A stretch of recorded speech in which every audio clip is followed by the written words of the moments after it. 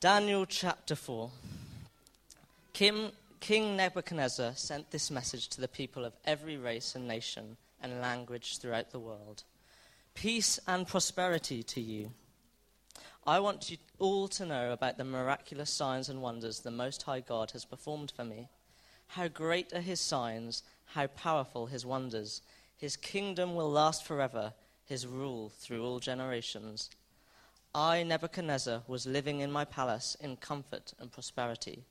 But one night I had a dream that frightened me. I saw visions that terrified me as I lay in my bed. So I issued an order calling all the wise men of Babylon so they could tell me what my dream meant. When all the magicians, enchanters, and astrologers and fortune-tellers came in, I told them the dream, but they could not tell me what it meant. At last Daniel came in before me, and I told him the dream. He was named Belteshazzar after my God, and the spirit of the holy gods is in him. I said to him, Chief of the magicians, I know that the spirit of the holy gods is in you, and that no mystery is too great for you to solve. Now tell me what my dreams mean. While I was laying in my bed, this is what I dreamed. I saw a large tree in the middle of the earth. The tree grew very tall and strong, reaching high into the heavens for all the world to see. It had fresh green leaves, and it was loaded with fruit for all to eat. Wild animals lived in its shade, and birds nested in its branches, and the world was fed from the tree. Then, as I lay there dreaming, I saw a messenger, a holy one, coming down from heaven, and the messenger shouted, Cut down the tree and lop off its branches, shake off its leaves and scatter its fruit. Chase the wild animals from its shade and the birds from its branches.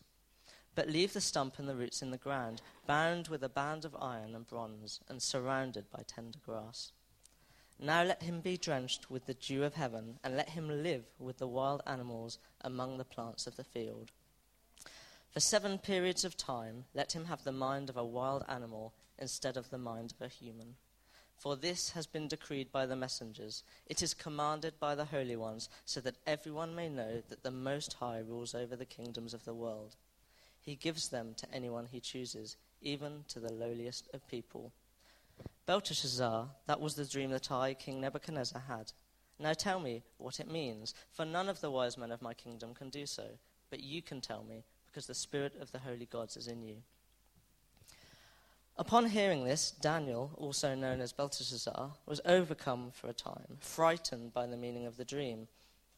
Then the king said to him, Belteshazzar, don't be alarmed by the dream and what it means. So he replied, I wish the events foreshadowed in this dream would happen to your enemies, my lord, and not to you.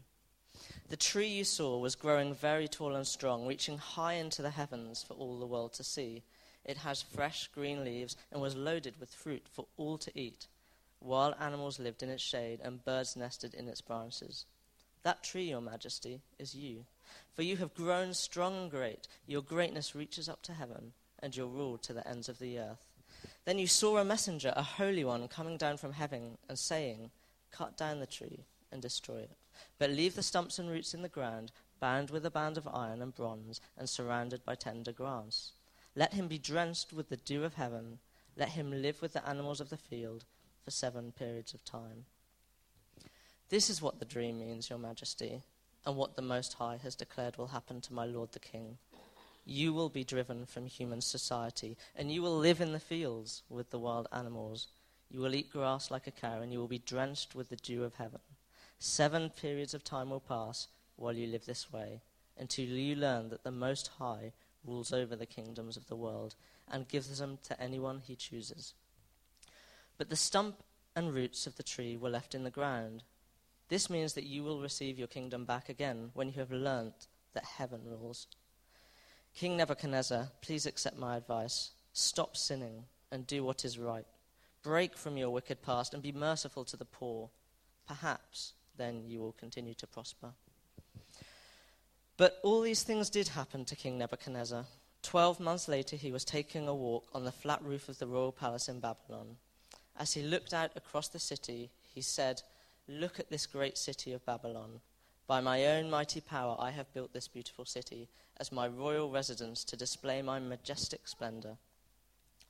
While these words were still in his mouth, a voice called down from heaven, "O King Nebuchadnezzar, this message is for you. You are no longer ruler of this kingdom.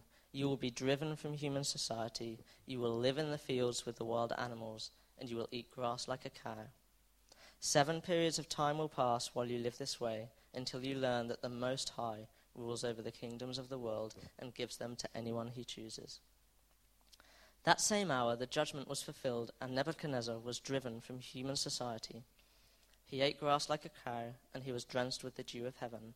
He lived this way until his hair was as long as eagle's feathers, and his nails were like birds' claws.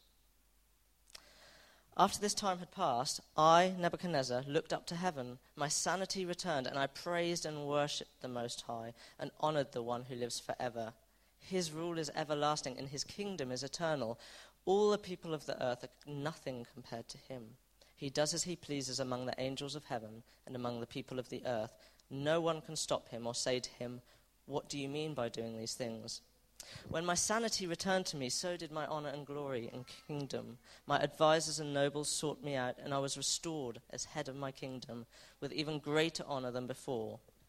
Now I, Nebuchadnezzar, praise and glorify and honor the King of heaven. All his acts are just and true, and he is able to humble the proud. Amen. Oh, Father in heaven, we want to know you more today.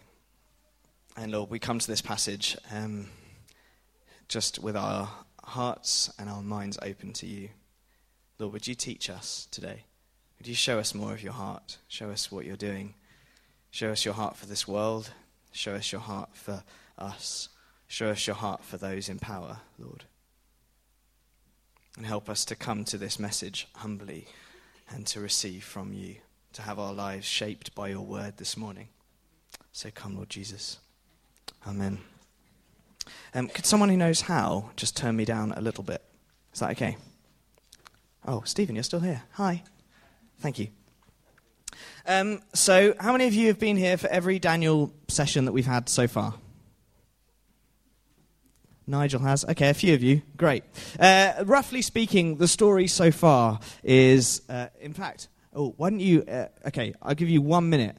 Recap to the person next to you, Daniel chapters 1 to 3. Go.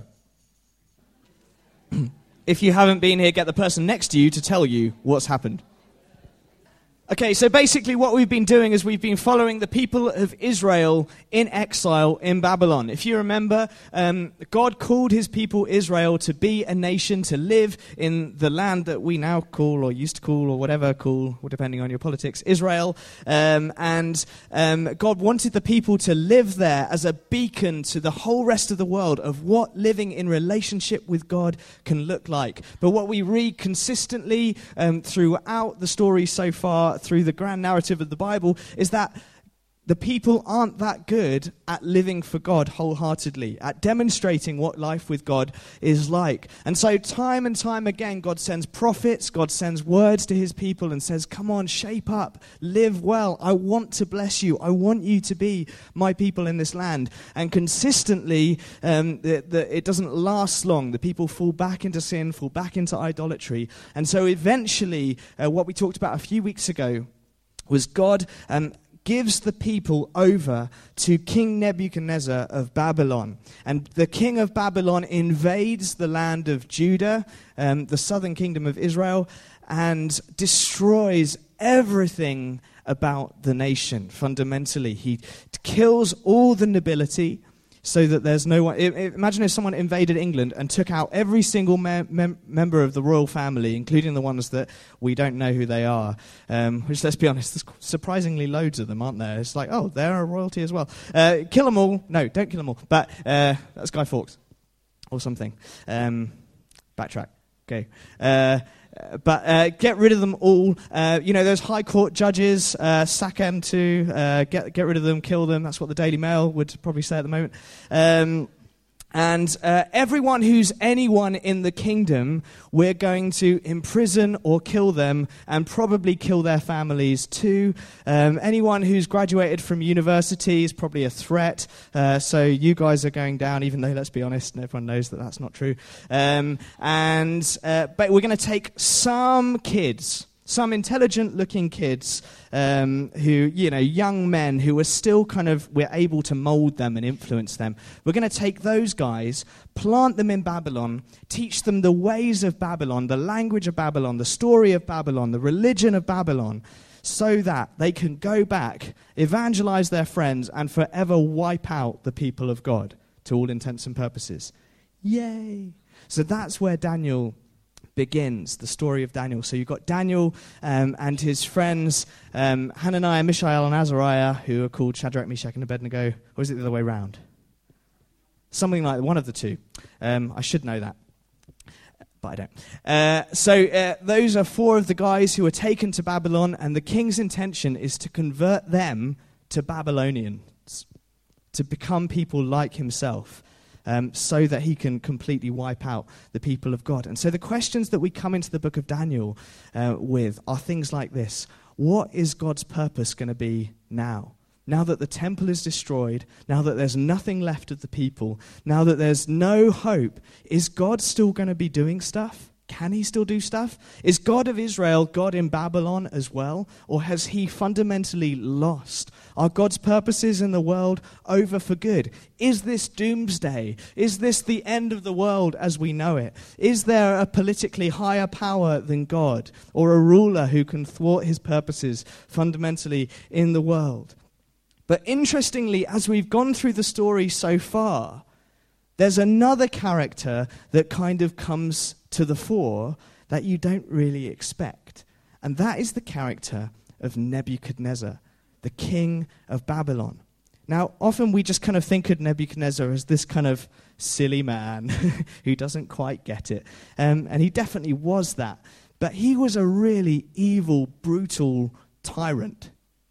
That's really important for us to remember when we come to this passage. Nebuchadnezzar, to the mind of the earliest Jewish readers of this text, was the epitome of an enemy of God. Although God handed the people over to him, Nebuchadnezzar loved, everything that was opposed to God, Nebuchadnezzar stood for. And he was just a mentalist, he was a tyrant, he was crazy. So if you're a early Jewish reader of this text, what do you want to happen to Nebuchadnezzar? You want him to get his comeuppance, right? You're reading the story thinking, when's God going to finally I know you guys never think that about anyone. But when's God going to do the justice thing that we want, do the vengeance thing that we want, and come and show his authority and power in the world by finally doing away with this lunatic? That is how I think a lot of people would have used to read this text. So now hear the shock as we've had a few chapters where in Daniel 1, God uses the people to show Nebuchadnezzar that actually when you live life with the true God, it's actually a good thing. It does you good. And remember, Daniel and his friends prosper in the palace of the king by not compromising in their faith in God and in their practice as Jewish people. Do you remember that? Then in chapter 2, God shows Nebuchadnezzar that actually there's only one God who understands dreams, who gives dreams, who interprets dreams, and who knows the future, or who can see what's coming in human history, and who is in some sense over it. God has the grace to show Nebuchadnezzar that in chapter 2. Could have just stamped on him. That would have done the job. But instead, God shows him. God chooses to give Nebuchadnezzar a dream from the Lord. He didn't have to do that. Do you see? And then in chapter 3, God chooses, rather than just bursting out in the flames of the furnace and swallowing Nebuchadnezzar whole, instead, when Nebuchadnezzar puts the friends in the furnace, God shows up, visible to Nebuchadnezzar. He didn't have to do it that way. But he shows up, visible to Nebuchadnezzar, to try and show him, hey, there's a God, and he's higher, and he's mightier than you, and he's good. So Nebuchadnezzar is still alive in chapter 4. Whoa, there is a God. And then, even more surprisingly, let verse 1 hit you in the face. Nebuchadnezzar sent this message. Oh, actually, bad translation, sorry. I'm not going to be picky about translations, but this bit is bad. Because it actually starts this. I, Nebuchadnezzar, to all the peoples of the world.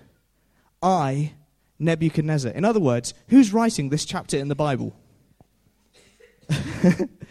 Who gets to write a chapter in God's holy scriptures, in Israel's holy book? A Babylonian king, tyrant, lunatic guy. Do you get that? That's kind of odd, isn't it? What's he doing telling some of God's story? Who is this guy to tell God's story? Not only that, but he goes on, peace and prosperity to you. Which incidentally doesn't sound like Nebuchadnezzar that we've known before, does it? May you have peace and prosperity. Anyway, I want you all to know about the miraculous signs and wonders the Most High God has performed for me. Are you shocked? You should be shocked. This should raise a massive level of intrigue in the mind of every reader. What does this say about our God?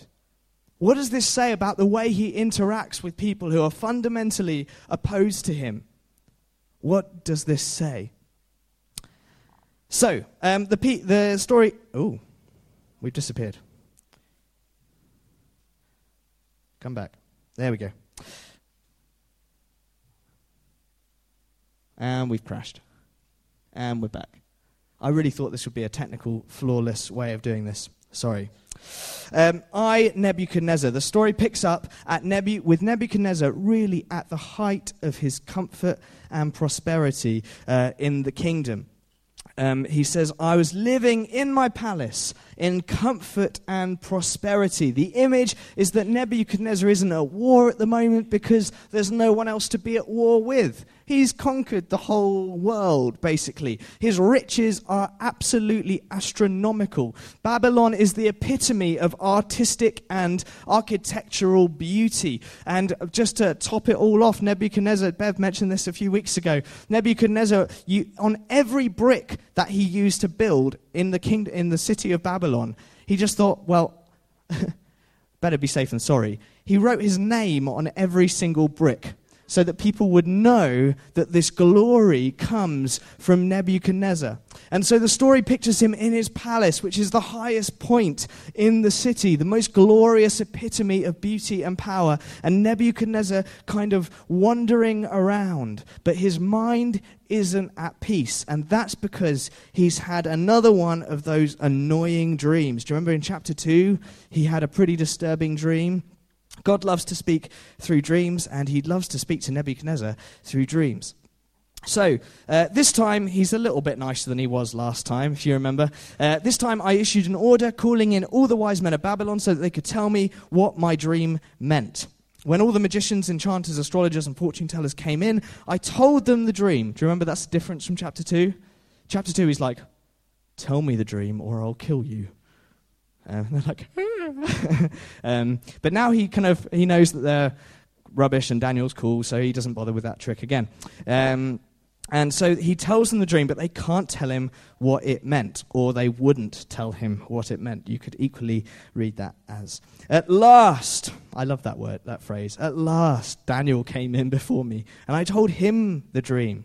And so Nebuchadnezzar relates this dream, and just briefly it tells the story of a massive tree, doesn't it, that grows, fills the whole earth, and it's beautiful. And Nebuchadnezzar's kingdom was actually, in some ways, really beautiful. The leaves were fresh, it was loaded with fruit, animals lived in its shade. That's the picture of kind of the other peoples of the world, kind of living under the protection and shade of this great kingdom. And everything is absolutely fine. In a way, the picture of the tree at this point represents Nebuchadnezzar in his palace at this point, doesn't it? There's a sense of peace and a sense of okayness. And then out of the middle of nowhere, this kind of rude interruption from heaven. This kind of breaking into the sense of peace and ease that Nebuchadnezzar felt. And it turns out, all of a sudden, it turns out the tree isn't the highest thing in the story. Did you see that? Up until then, the tree is the highest point of the story. And then out comes a messenger coming down from heaven to the tree, as in there's a power above the tree. Now, this is very disturbing for Nebuchadnezzar, but not half as disturbing as what the messenger says. Cut down the tree, lop off its branches, shake off its leaves, scatter its fruit. Chase the animals from its shades and the bird from its branches, leaving virtually nothing.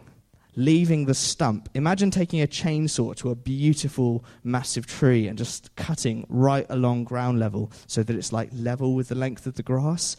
That is the impression that we get. And everything that was a part of the kingdom is scattered and is taken away. And then now we get, and then here's what happens next. So we're going to protect the stump with a band of iron and bronze. That's what I use to protect all my trees. And let it be surrounded by tender grass. Let him be drenched with the dew of heaven. And let him live with the wild animals among the plants of the field. Now here's where things get very strange for us this morning. For 7 periods of time, let him have the mind of a wild animal instead of the mind of a human. For this has been decreed by the messengers, is commanded by the holy ones, so that everyone may know. Now this phrase is crucial, comes up 4 times in the passage, as in the outward obvious meaning of this passage is this verse. Ready? So that everyone may know that the Most High rules over the kingdoms of the world. So everyone may know that the Most High rules over the kingdoms of the world. He gives them to anyone he chooses, even to the lowliest of people. So now, as we just read, Daniel explains the dream. A couple of interesting things here. Firstly, Daniel's afraid to interpret the dream. He's actually, well, is he afraid? He's saddened by the dream. Now think about what that means by his relationship with Nebuchadnezzar, about his relationship with Nebuchadnezzar. That Daniel hears this dream and isn't like, King, your time is up. You're going to be taken down by Jesus. He doesn't say that. He's actually troubled by it and says, oh, King, I wish this was for your enemies. Now, he might just be being polite because he doesn't want to get his head chopped off. Could be. But I think over the years, Daniel has actually become a friend to Nebuchadnezzar. And the reason I think that is because at the end of his interpretation of the dream, which basically is this, you're going to have everything taken away, all your source of pride, all your source of arrogance, everything nice about your kingdom is going to be taken away. You're going to be cast away from human society. You're going to eat grass like an ox. You're going to be given the mind of an animal until seven years are complete, and then God will give you the kingdom back. Then at the end, Daniel doesn't need to do this. He doesn't need to do this, but he gives him a warning. Please accept my advice, King Nebuchadnezzar. Stop sinning and do what is right. Break from your wicked past and be merciful to the poor. Perhaps then you'll continue to prosper. Daniel didn't need to do that, but he did it because he loved the king. Now think of the implications to us as we deal with life under government, generally, or under bosses at work, or under whoever is in authority over us. As sometimes we look at government or we look at authority and we just want God to kind of sort them out. But actually our attitude as people of God has to always be one of love. And sometimes we've got to say hard truths to people in power. That's really important. It's definitely a part of what the church should be doing, speaking hard truths to people in power. But I was thinking this week, we had a politics night on Friday with some of the young people. It was really fun. We talked about American elections and Guy Fawkes and blowing up the American elections like Guy Fawkes or something like that. And it was really interesting. And one of the things that we kind of talked a little bit about was like, actually, isn't it interesting that imagine Trump or Hillary becomes the next president of the United States. Neither of which I don't think is a particularly, can't be too political, but fine. Imagine that. The responsibility of the church in that situation, what is it? It's to pray blessing, to pray guidance, to pray for God's peace, to pray for him to open blind eyes and bring salvation and love and blessing, and actually to pray for the blessing of that kingdom, whatever. Make sense? That's what Daniel models here. That's not my main point. It's good. It's 5 to 12. Don't worry. So Daniel gives the warning. It seems to not fall on particularly receptive ears, because a year later, as God has been so patient, and maybe Nebuchadnezzar's woken up each day feeling a little bit safer because nothing's happened yet. So a year later, Nebuchadnezzar's freed from all the worry about that dream. It didn't happen. God was obviously wrong that time. And Daniel, well, he's a nice guy, but he missed the point on that one. I'm still fine. So he's walking around on the roof of his glorious palace reading Nebuchadnezzar, Nebuchadnezzar, Nebuchadnezzar, Nebuchadnezzar, Nebuchadnezzar. And as he looks out over his land, he says this really, this really beautiful, heartwarming speech. Look at this great city of Babylon. By my own mighty power, I have built this beautiful city as my royal residence to display my majestic splendor. He's so humble, isn't he? It's just so nice hearing his kind of really down-to-earth view, and you can imagine all the slave laborers in his city being like, who built this? You know. And God's like, okay, enough's enough. We're doing this now. So the voice comes once again. Nebuchadnezzar's beautiful day-to-day life is rudely interrupted by heaven, by God. And this voice comes basically saying, oh, Nebuchadnezzar, now is the time. This is all going to happen. And so Nebuchadnezzar is driven out, and he loses absolutely everything. He loses his kingdom. He loses his human relationships. He's driven away from people. He loses his status. He goes from being this great kind of tree to being nothing, to being at the bottom level of that dream that he was reading about. He even loses his humanity, the stuff that makes him him. And it says he's given the mind of a beast, which is very strange. Commentators kind of get really stuck on this bit. It's like, oh boy, what's going on here? And what's the relationship between God and taking away his human mind and giving him the mind of the beast? And was this some weird mental illness? And how do you what was going on? And is that okay? And is it okay that God does this? And does that mean that God's responsible for all mental illness or not, or whatever? Can of worms. So the long and the short of it is Nebuchadnezzar loses everything, and God takes away everything that he regarded as good in his life. God takes it all away. Now, either way, whatever your interpretation of this passage is and of what went on for Nebuchadnezzar, either way, this raises the question, isn't God nice? Like, I thought God was nice.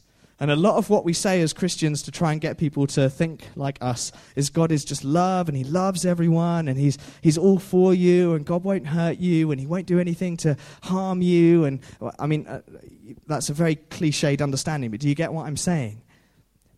Is God also a God who sometimes interferes and ruins my life? Is God a God who reserves the right to break into my day-to-day life and annoy me? Might he do that? Might he still want to do that? Is that just an old covenant thing, and now we're in the new covenant? God just doesn't want to break my life at all? Does this make sense? These are important questions for us to engage with. Actually, as I was thinking about this, you remember the people of Israel? And when they escaped from Egypt, they didn't have much faith.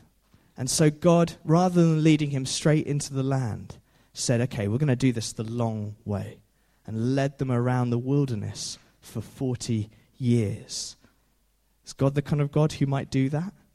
Waste someone's 40 years? Yeah, apparently so. Or like Jacob, when he wrestles with God and God pops his hip out and leaves him with a permanent scar so that he limps for the rest of his life. Is our God the kind of God that might make me limp my whole life? Does this make sense? Or like Zechariah. Do you remember that? When Zechariah is praying and God gives him the word saying, you're going to give birth to a son, you're going to call him John, he's going to be John the Baptist. And Zechariah says, yeah, whatever, God, as if that could happen. Don't you know I'm actually quite old, and my wife is quite old, and we can't have kids. And God says, okay, I'm going to take away your voice. It's not helping the situation. Let's get rid of it. So he makes Zechariah dumb for like 9 months. Is our God the kind of God who might take away someone's voice? Who might ruin his day like that? Imagine all the things he couldn't do for the next 9 months. How annoying is that? Or like Saul going to Damascus on a perfectly innocent trip to destroy the church and the people of God. And God is rude enough to show up and blind him. Might God be like we think of God as the guy who restores sight? Might he also be the God who takes it away?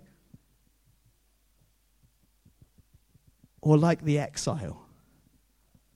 Like Daniel's own situation?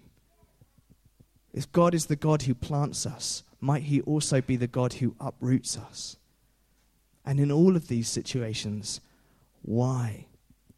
Why? What might he be doing? Now, there's two extremes that you can go to when you talk about this kind of thing. The first is to say, well, that means that everything negative in my life is in some way caused by God, sent by God to do something in my life. It's in some way caused by God to either discipline me or teach me or maybe punish me or whatever. And the Bible says, no, don't go there. Like Jesus is able to look at people who are suffering and say, that is Satan.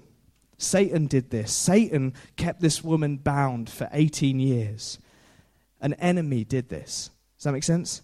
So we can't just simplistically look at our lives and when anything bad happens, blame God or say this was definitely his will, his doing.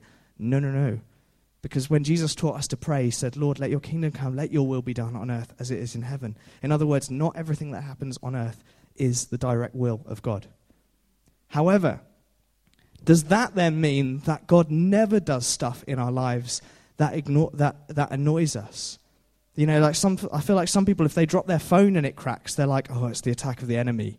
You're like, well, not necessarily. It might be that you dropped your phone and you need to, like be more careful or not buy one that's so expensive or something like that. Do you know what I mean? And it's like, actually, no, not everything is the fact that it's a fallen world. Some things might be God doing stuff. I'm not saying God dropped your phone, but like there might be situations where there's a relationship that we're in that's actually really toxic, that's not doing us good. And God might be like, do you know what? We need to get rid of that. Or a job that you're in that maybe feels great, maybe pays really well. But actually God's like, it's not doing your soul good. And maybe he'll get you fired. But it's all love.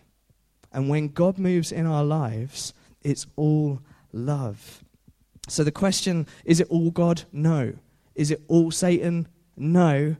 But can it all be used by God to transform and change and heal us?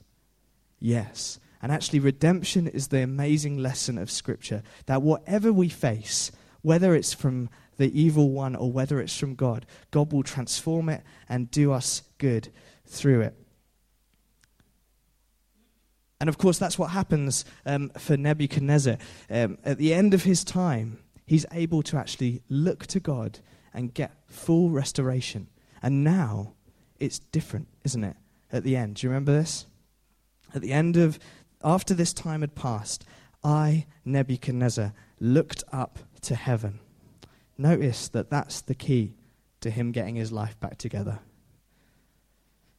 When he was on the top of his palace, the only way he knew how to look was down. He never knew how to look up. So God had to put him on the earth with his face in the ground, chewing grass for a long time to get him to learn to do this and look up and look to God. But when he does that, when he learns worship, when he learns to look to God for everything, his sanity returned, and he praised and worshipped the Most High and honored the one who lives forever. Now listen to how much his language has changed from me, my kingdom, my power, I did this, I'm so great. Instead, now he's saying about God, his rule is everlasting, his kingdom is eternal, all the people of the earth are nothing compared to him. He does as he pleases among the angels of heaven and among the people of the earth. No one can stop him or say to him, what do you mean by doing these things. And he gets everything back. That's interesting as well, isn't it? That God doesn't think that his kingdom is necessarily a bad thing in itself. That his authority is necessarily a bad thing in itself. Or that the beauty of achieving stuff in the world is necessarily a bad thing in itself.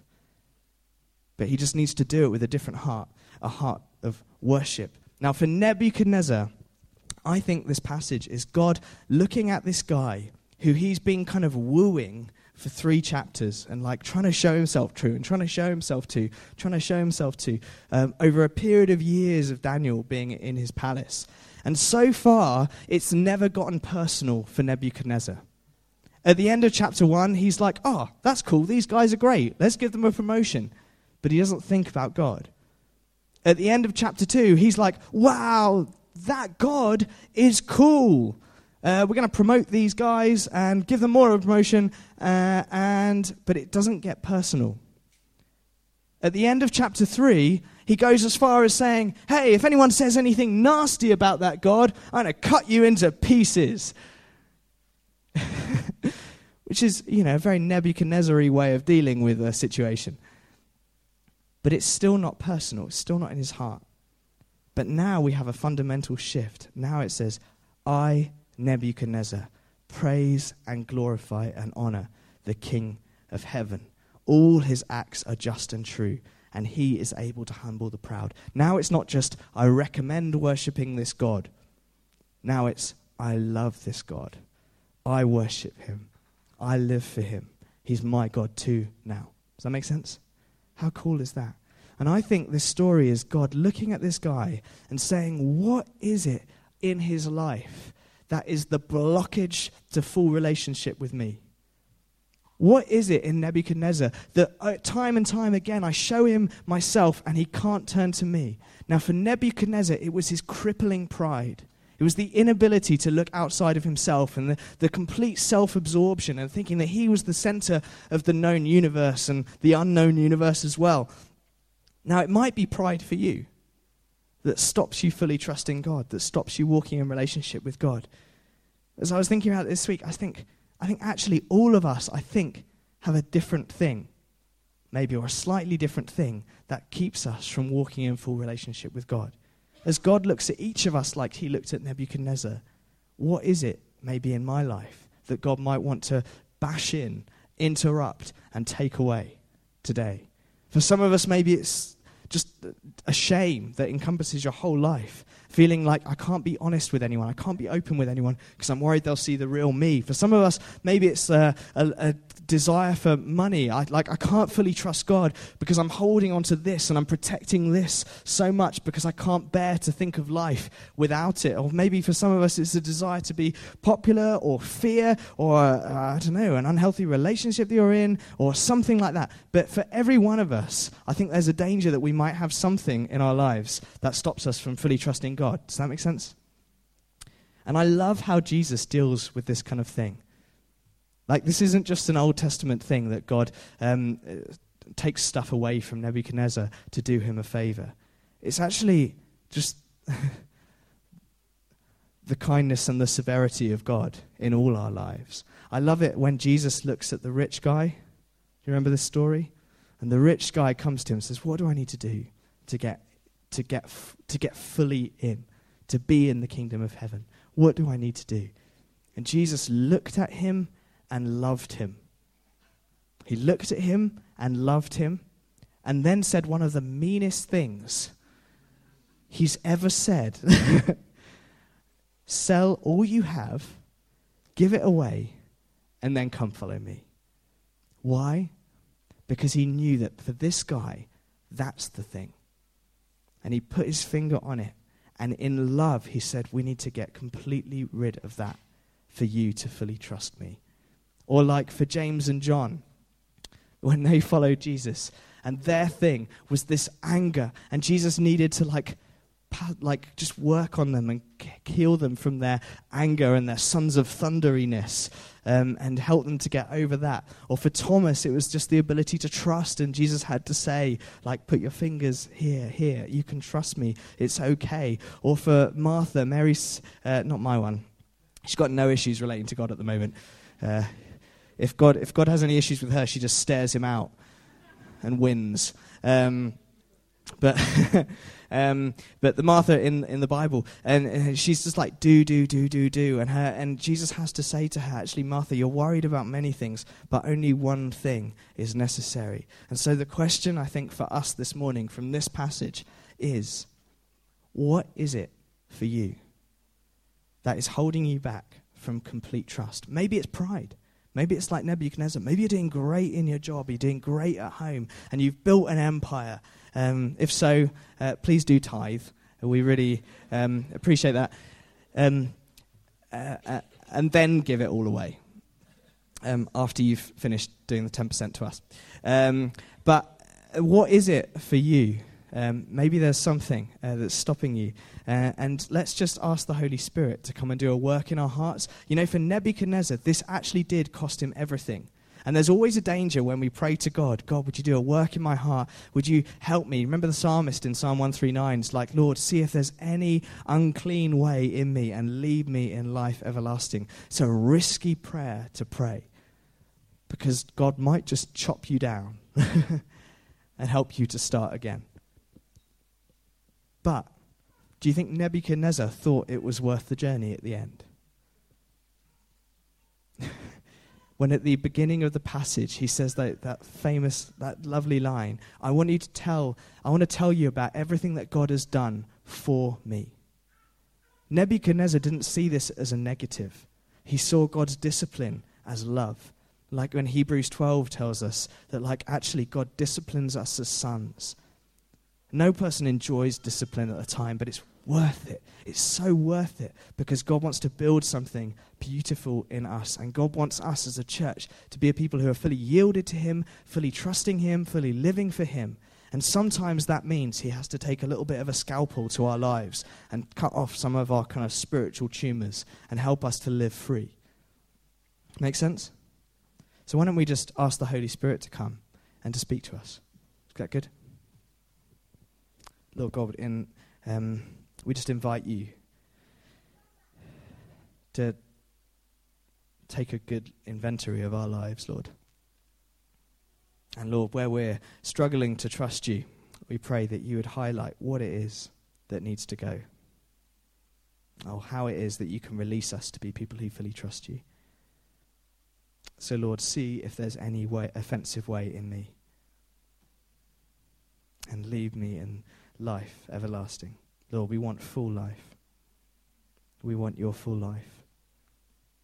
And so, Lord, we ask that you would show us now and do your operating work, Lord Jesus. We just we submit ourselves to you. We say, God, have your way in our lives.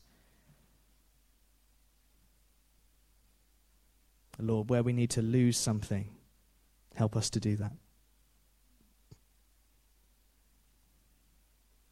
Where you need to take us down a peg or two, help us to climb down a peg or two. Where you need us to rise up out of fear, help us to do that.